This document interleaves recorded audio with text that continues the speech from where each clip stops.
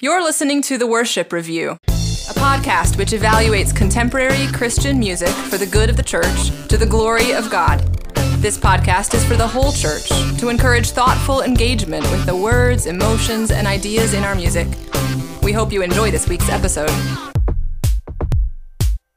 Hello, welcome once again to The Worship Review, the podcast where we evaluate the songs that are sung in churches. And during this second series of the podcast, we are evaluating hymns that have been recently redone. And by recent, I guess we have a liberal view of recent. We did Alan Jackson a little while ago, which was like the 1990s. Recent decades. Yes, recent decades by somewhat contemporary Christian musicians, although most of them are within the last decade or so. Yeah. But they're older hymns, and we're just looking at not only the modern version, but making some comparisons with the old version and giving a rating at the end to this, whatever the modern version of the hymn is.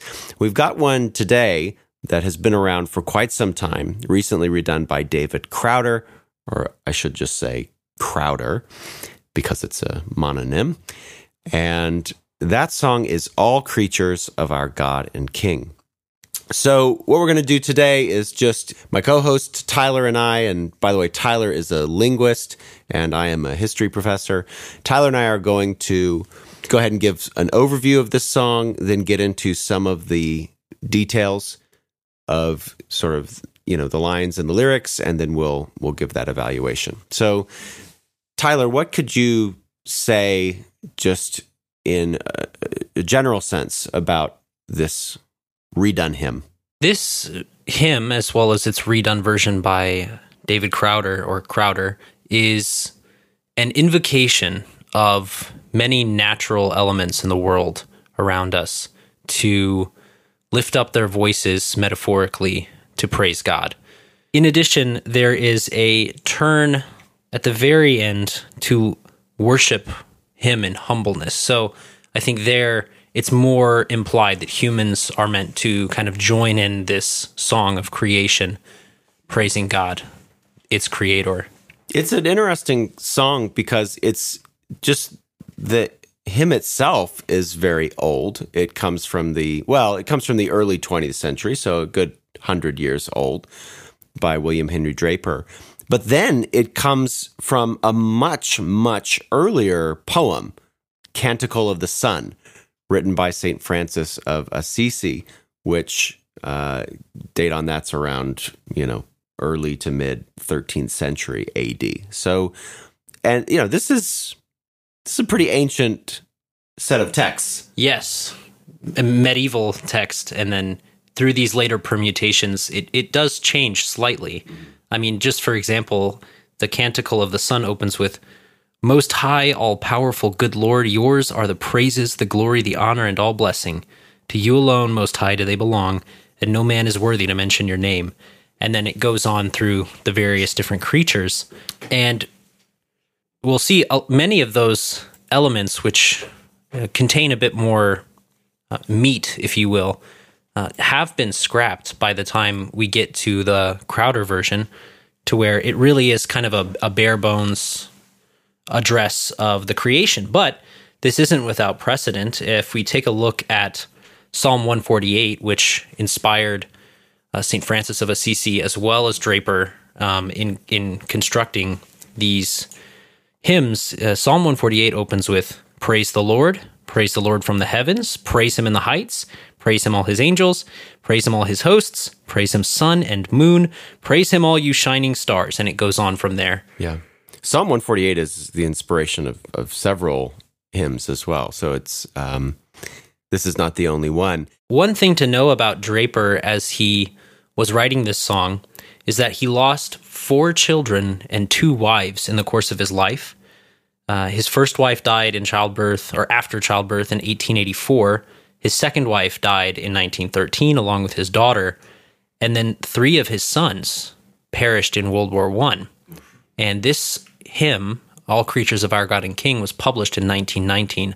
So it's conceivable that he had already lost multiple children by the time this was published.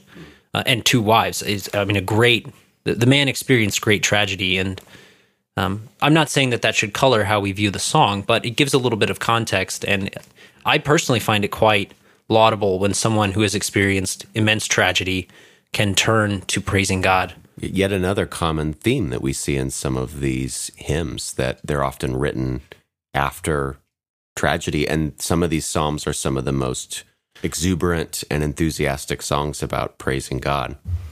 There's a lot of exuberance and enthusiasm in the words of this song, a lot of imagery. So let's get right into the opening verses. Normally, after giving a summary, we spend probably most of the podcast on kind of in-depth analysis of the lyrics. I expect that to not take very long this time. We'll see. All creatures of our God and King, lift up your voice and let us sing. Oh, praise Him. Hallelujah. All creatures of our God and King, lift up your voice and with us sing. Oh, praise Him. Hallelujah. There's some poetic language used here, like lift up your voice, which is obviously meant to be metaphorical. But what we see here is that there's a group of people and we are among them, hence the us. With us sing. So we are singing and we are invoking all creatures to join us in these words of praise. And we have a clearly defined object of praise, our God and King. The clear object of this praise is our God and King. And we ask all these creatures to praise Him. And then we have this refrain, Alleluia, right? Praise ye Yah, praise ye the Lord. Eventually, later on in the song, we learn that the Creator God is triune, which is pretty cool. And we don't learn that now. And actually, we don't learn much more than that either in the rest of the song. God, apart from the statement of the Trinity that we have later, there is not much actually said about God. Kind of an irony, because there's probably a lot more said about the creatures praising Him, I suppose, which I suppose we can get into and maybe see as we carry on. I'd like to say one more thing about the second word of this first verse, creatures. Now, in modern contemporary English, we use the word creature to mean sort of any living thing, any creeping or crawling thing that lives. But I think in this hymn, it's conceivable that calling something creature is actually meant to call to mind God as the creator. And so we have the verb to create, and then the noun creature, like the thing that is created, offering praise here. So it's more than simply all beings praise the Lord. It's actually you who have been created by God, and God, the King of the universe, offer up now your praises to Him. Yeah, it's not purely sentient living things. It's everything. Creation itself. Yeah, and instead of saying all creation of our God and King, he just says all creatures of our God and King. But it seems like it's saying the same thing. Yeah. Thou burning sun with golden beam, thou silver moon with softer gleam. Oh, praise Him. Oh, praise Him. Hallelujah. Hallelujah. Hallelujah. Thou burning sun, S-U-N, with golden beam, thou silver moon with softer gleam, which really tells us that we're talking about not the Son of God, we're talking about the sun. Oh, praise Him, alleluia, alleluia. Right, so here we address... Alleluia. Here we address the two prominent heavenly bodies for dwellers of earth, and those are the sun and the lesser in light, the moon. The sun is said to be burning here, and it has a golden beam, presumably referring to its glorious radiation and perhaps the rays that can be viewed off of it. And then the moon is said to be silver, which is, kind of accurate. The moonlight is quite a silvery look. The La Luna, yeah. And it has a softer gleam. And we know now that's because it reflects the light of the sun off of its surface to us. So doubly true there. The association of the moon with silver goes way, way back, and the sun with gold. One thing I'll say briefly, this is lifted directly from Psalm 148. We have verse 3, praise him, sun and moon. Praise him, all you shining stars. I do notice already when comparing Psalm 148 to this hymn that the hymn is sort of embellishing on what Psalm 148 has to say. So it's keeping some of the same language, but is just adding adjectives and adverbs. Right. Adjectives and then prepositional phrases that kind of modify these nouns. I don't think that's I don't think that derives from Draper's version. I think that actually goes way back to Francis of Assisi, right? Be praised, my Lord, through all your creatures, especially through my Lord, brother, sun, who brings the day, and you give light through him. And he is beautiful and radiant in all his splendor. Of you most high he bears the likeness.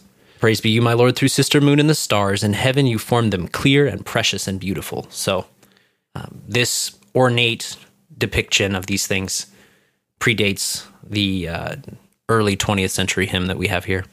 Colin, you mentioned this refrain a little bit jokingly. Oh, praise him.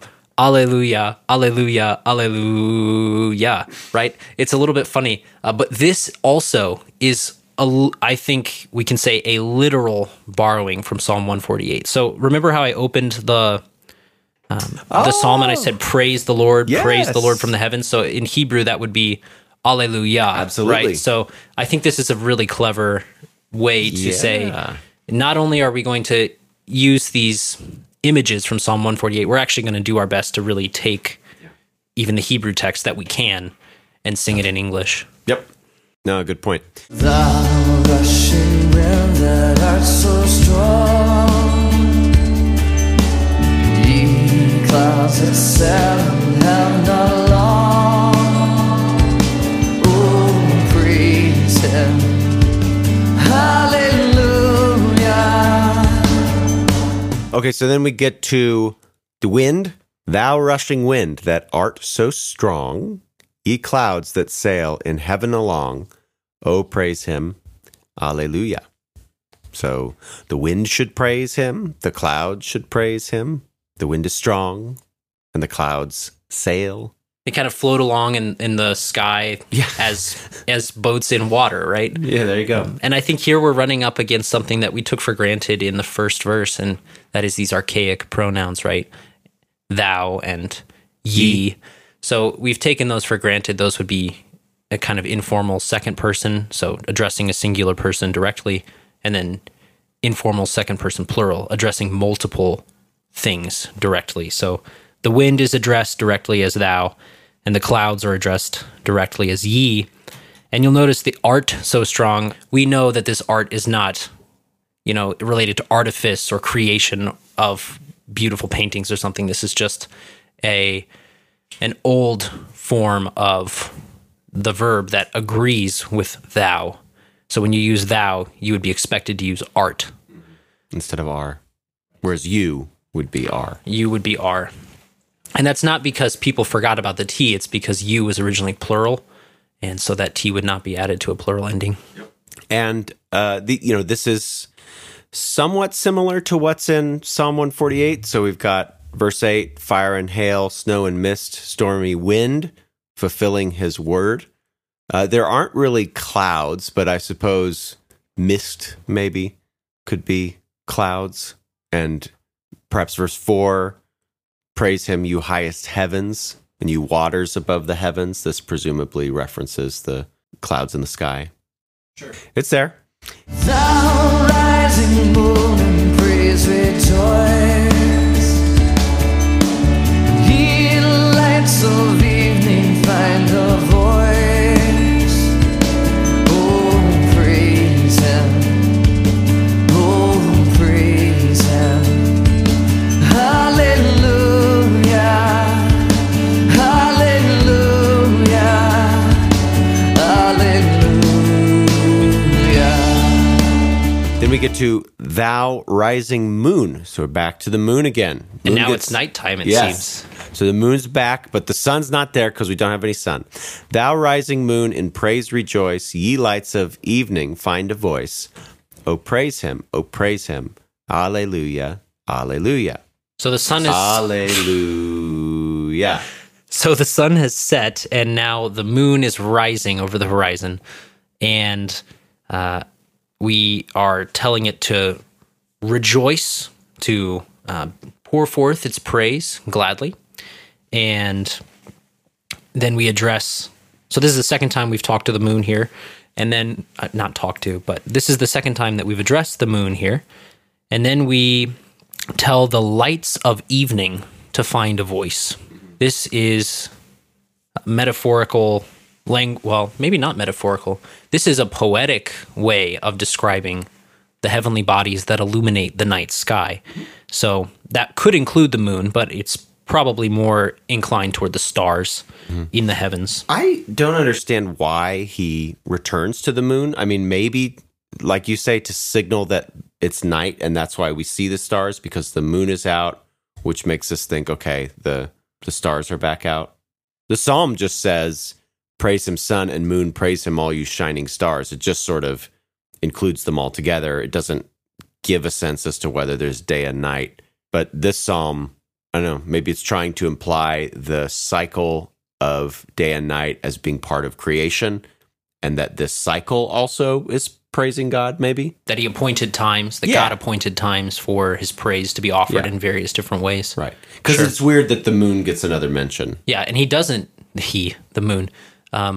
The moon doesn't, well, in Latin languages, in Germanic languages, it's male, strangely enough. Really? What is Der Mond in German. Der Mond.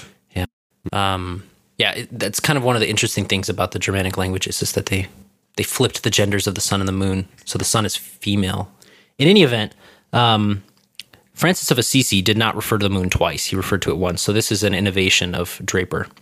And by telling the lights to find a voice, we are encouraging them to, you need to find a voice, kid, and speak up for yourself, but rather join in this song that's already going on before them to offer their voice as a continued part of that.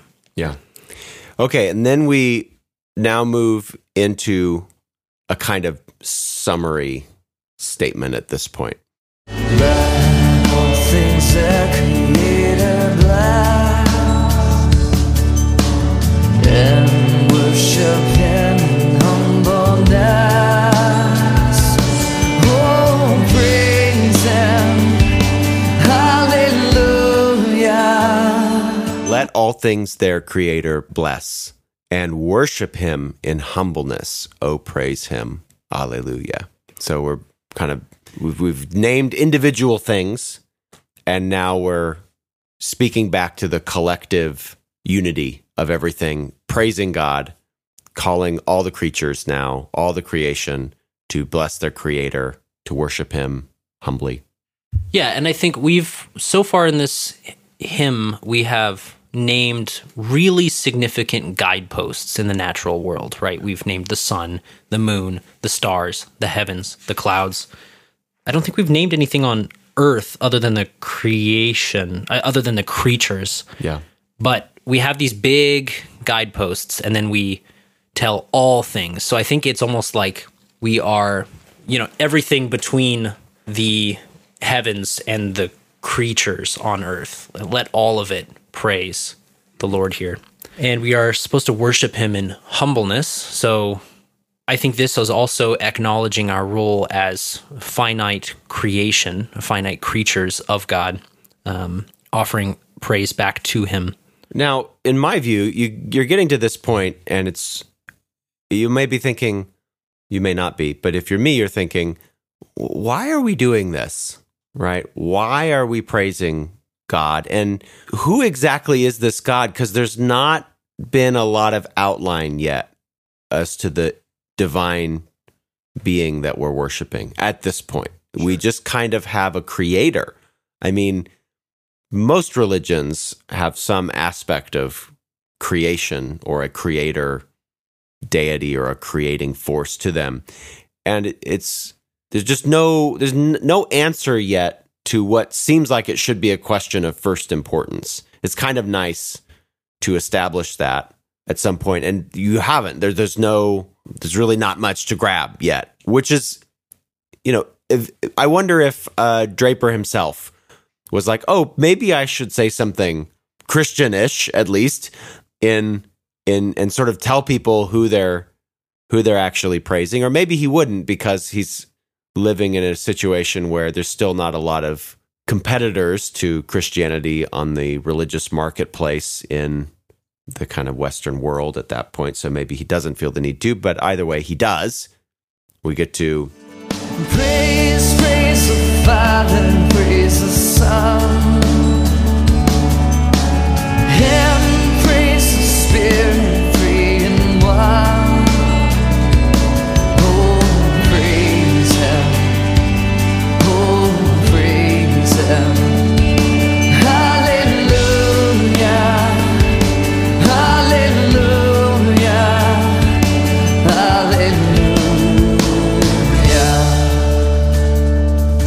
Praise the Father, praise the Son, and praise the Spirit, three in one. Oh, praise him, alleluia, alleluia. So I think you were getting Alleluia. I think you were getting at something a moment ago that is worth asking.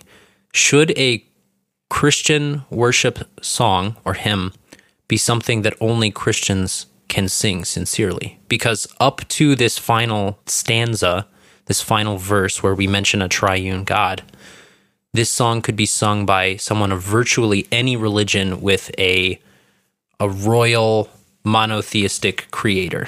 Maybe not even that, right? It's just a God that does creation. I mean, you could also presumably be some kind of pluralist and just not be worshiping some of the other gods at the moment. Sure, I was taking God and King to be very kind of limiting there, but yeah, if you interpret those broadly, then someone of the Baha'i faith could sing this. Yeah, or someone of someone of traditional Roman religion or Greek religion, right? Could be singing this to the creator god or the chief god, right? Jupiter or Zeus or something. You're getting into some interesting waters here, right? Because I don't know that much about Roman religion, but I can imagine we would praise Apollo as he, crosses the sky and so on, right? Yeah. That's not what's happening here, but there is something to this argument that this hymn up to this final verse hasn't really said anything distinctively Christian about God. In fact, it hasn't said, let me rephrase that, it hasn't said anything about a distinctively Christian God. Yeah. Yeah.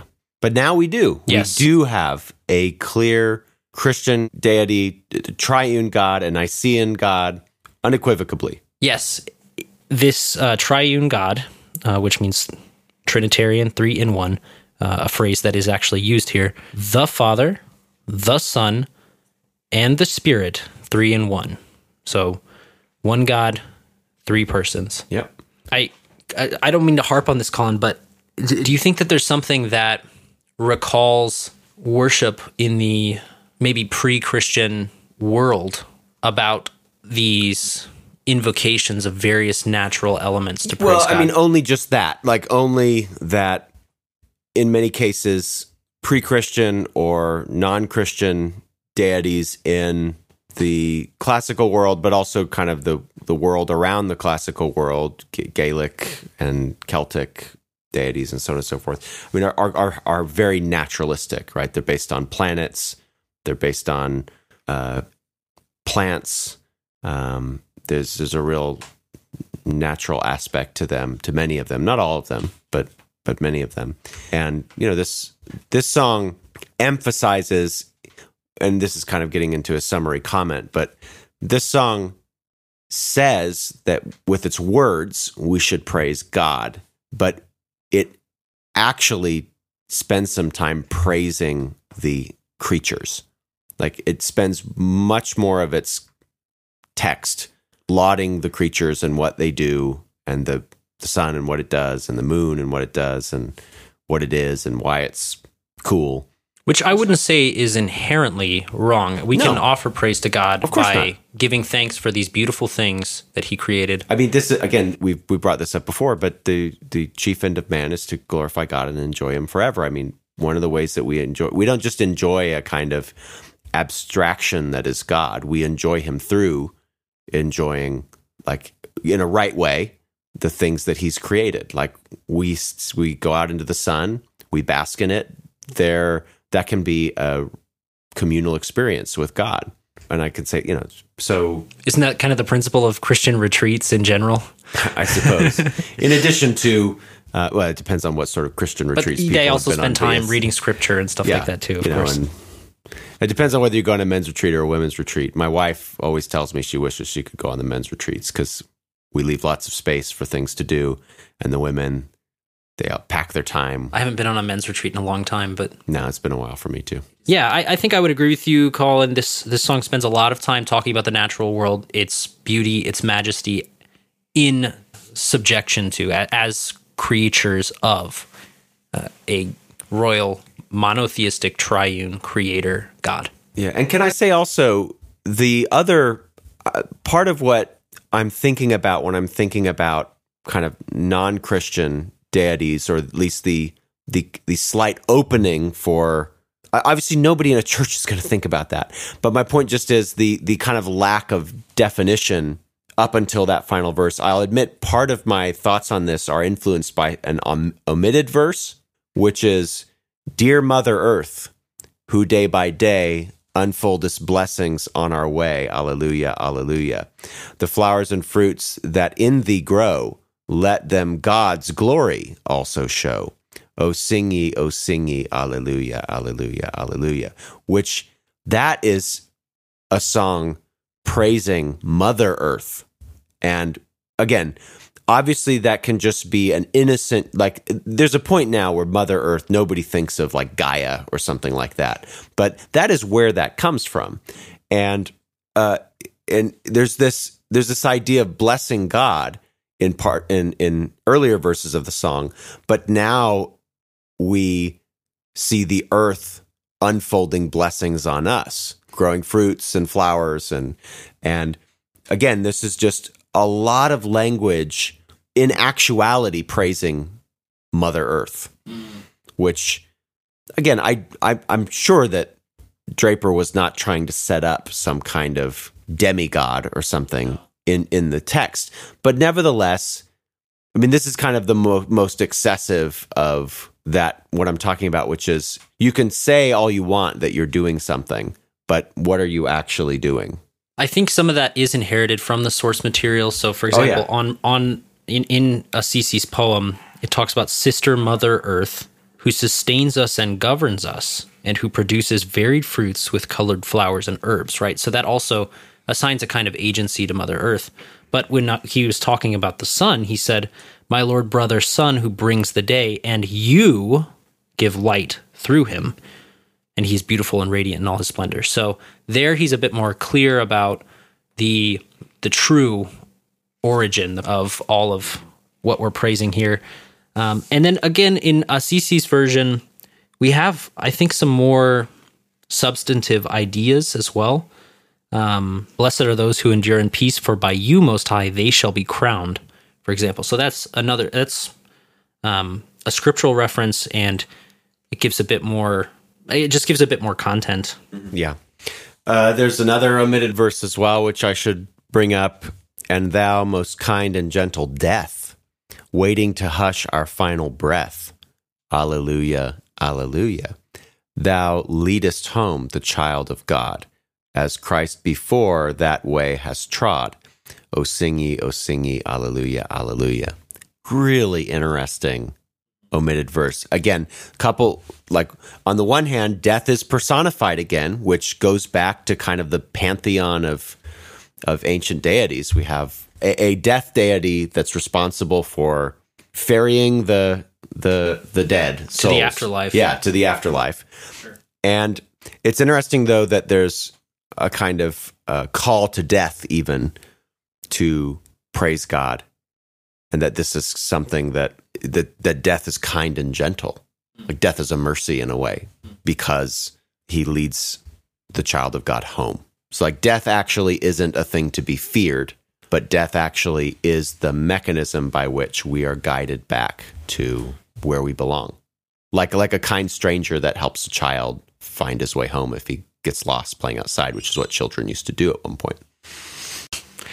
I have to wonder, though, I think it's very good that this has been omitted because this makes the hair on the back of my neck stand up a little bit because we know that death is a consequence of sin.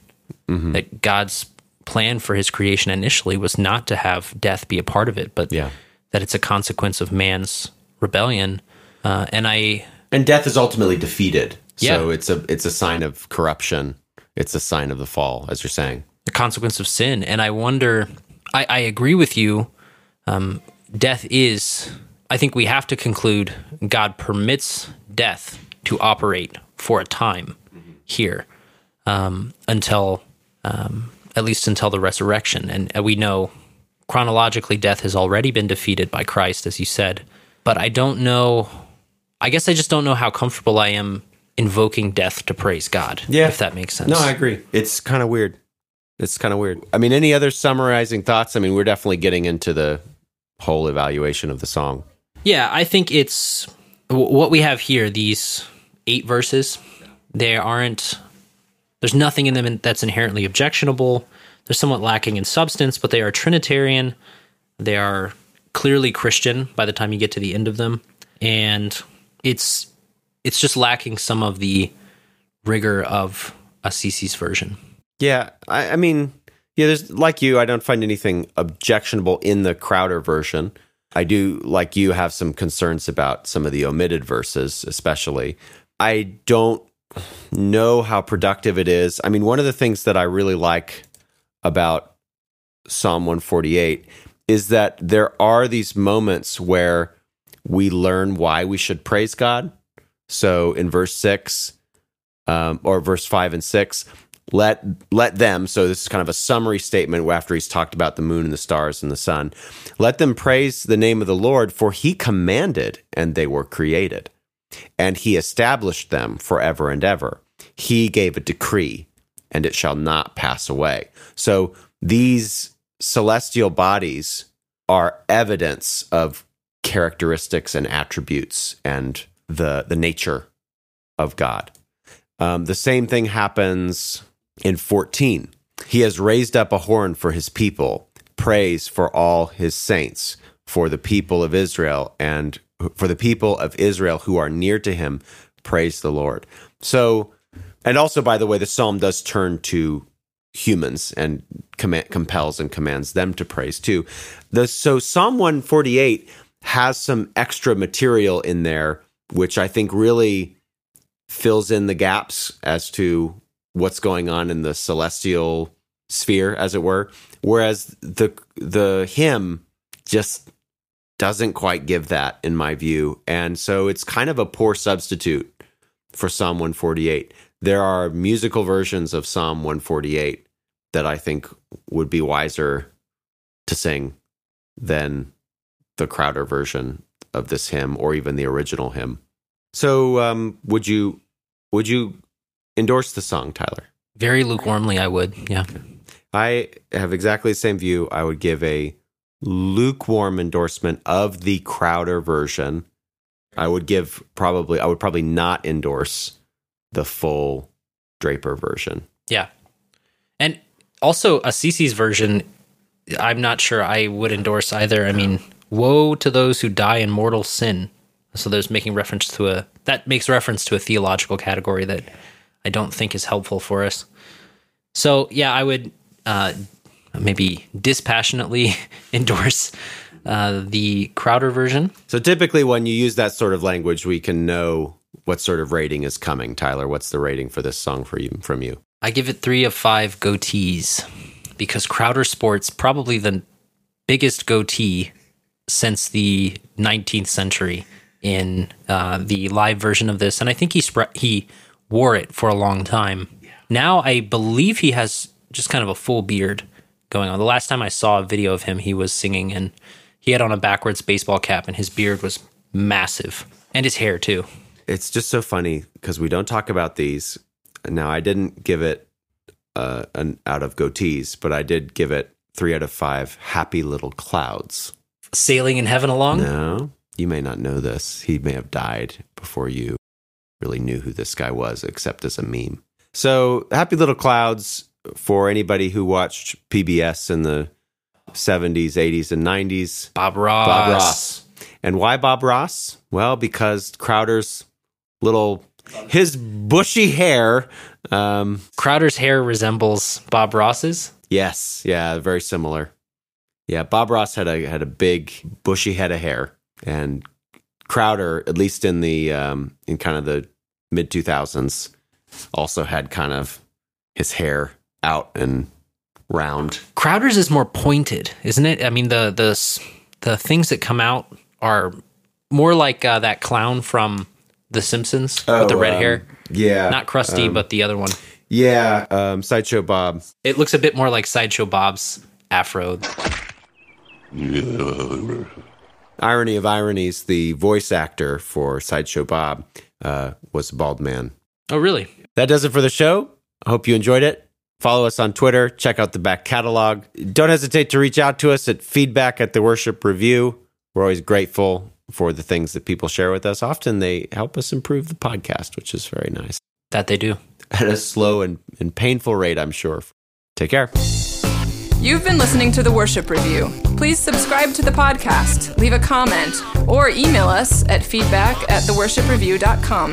We accept donations at Anchor FM/theworshipreview and patreon.com/theworshipreview. Thanks for listening, and we'll see you next week.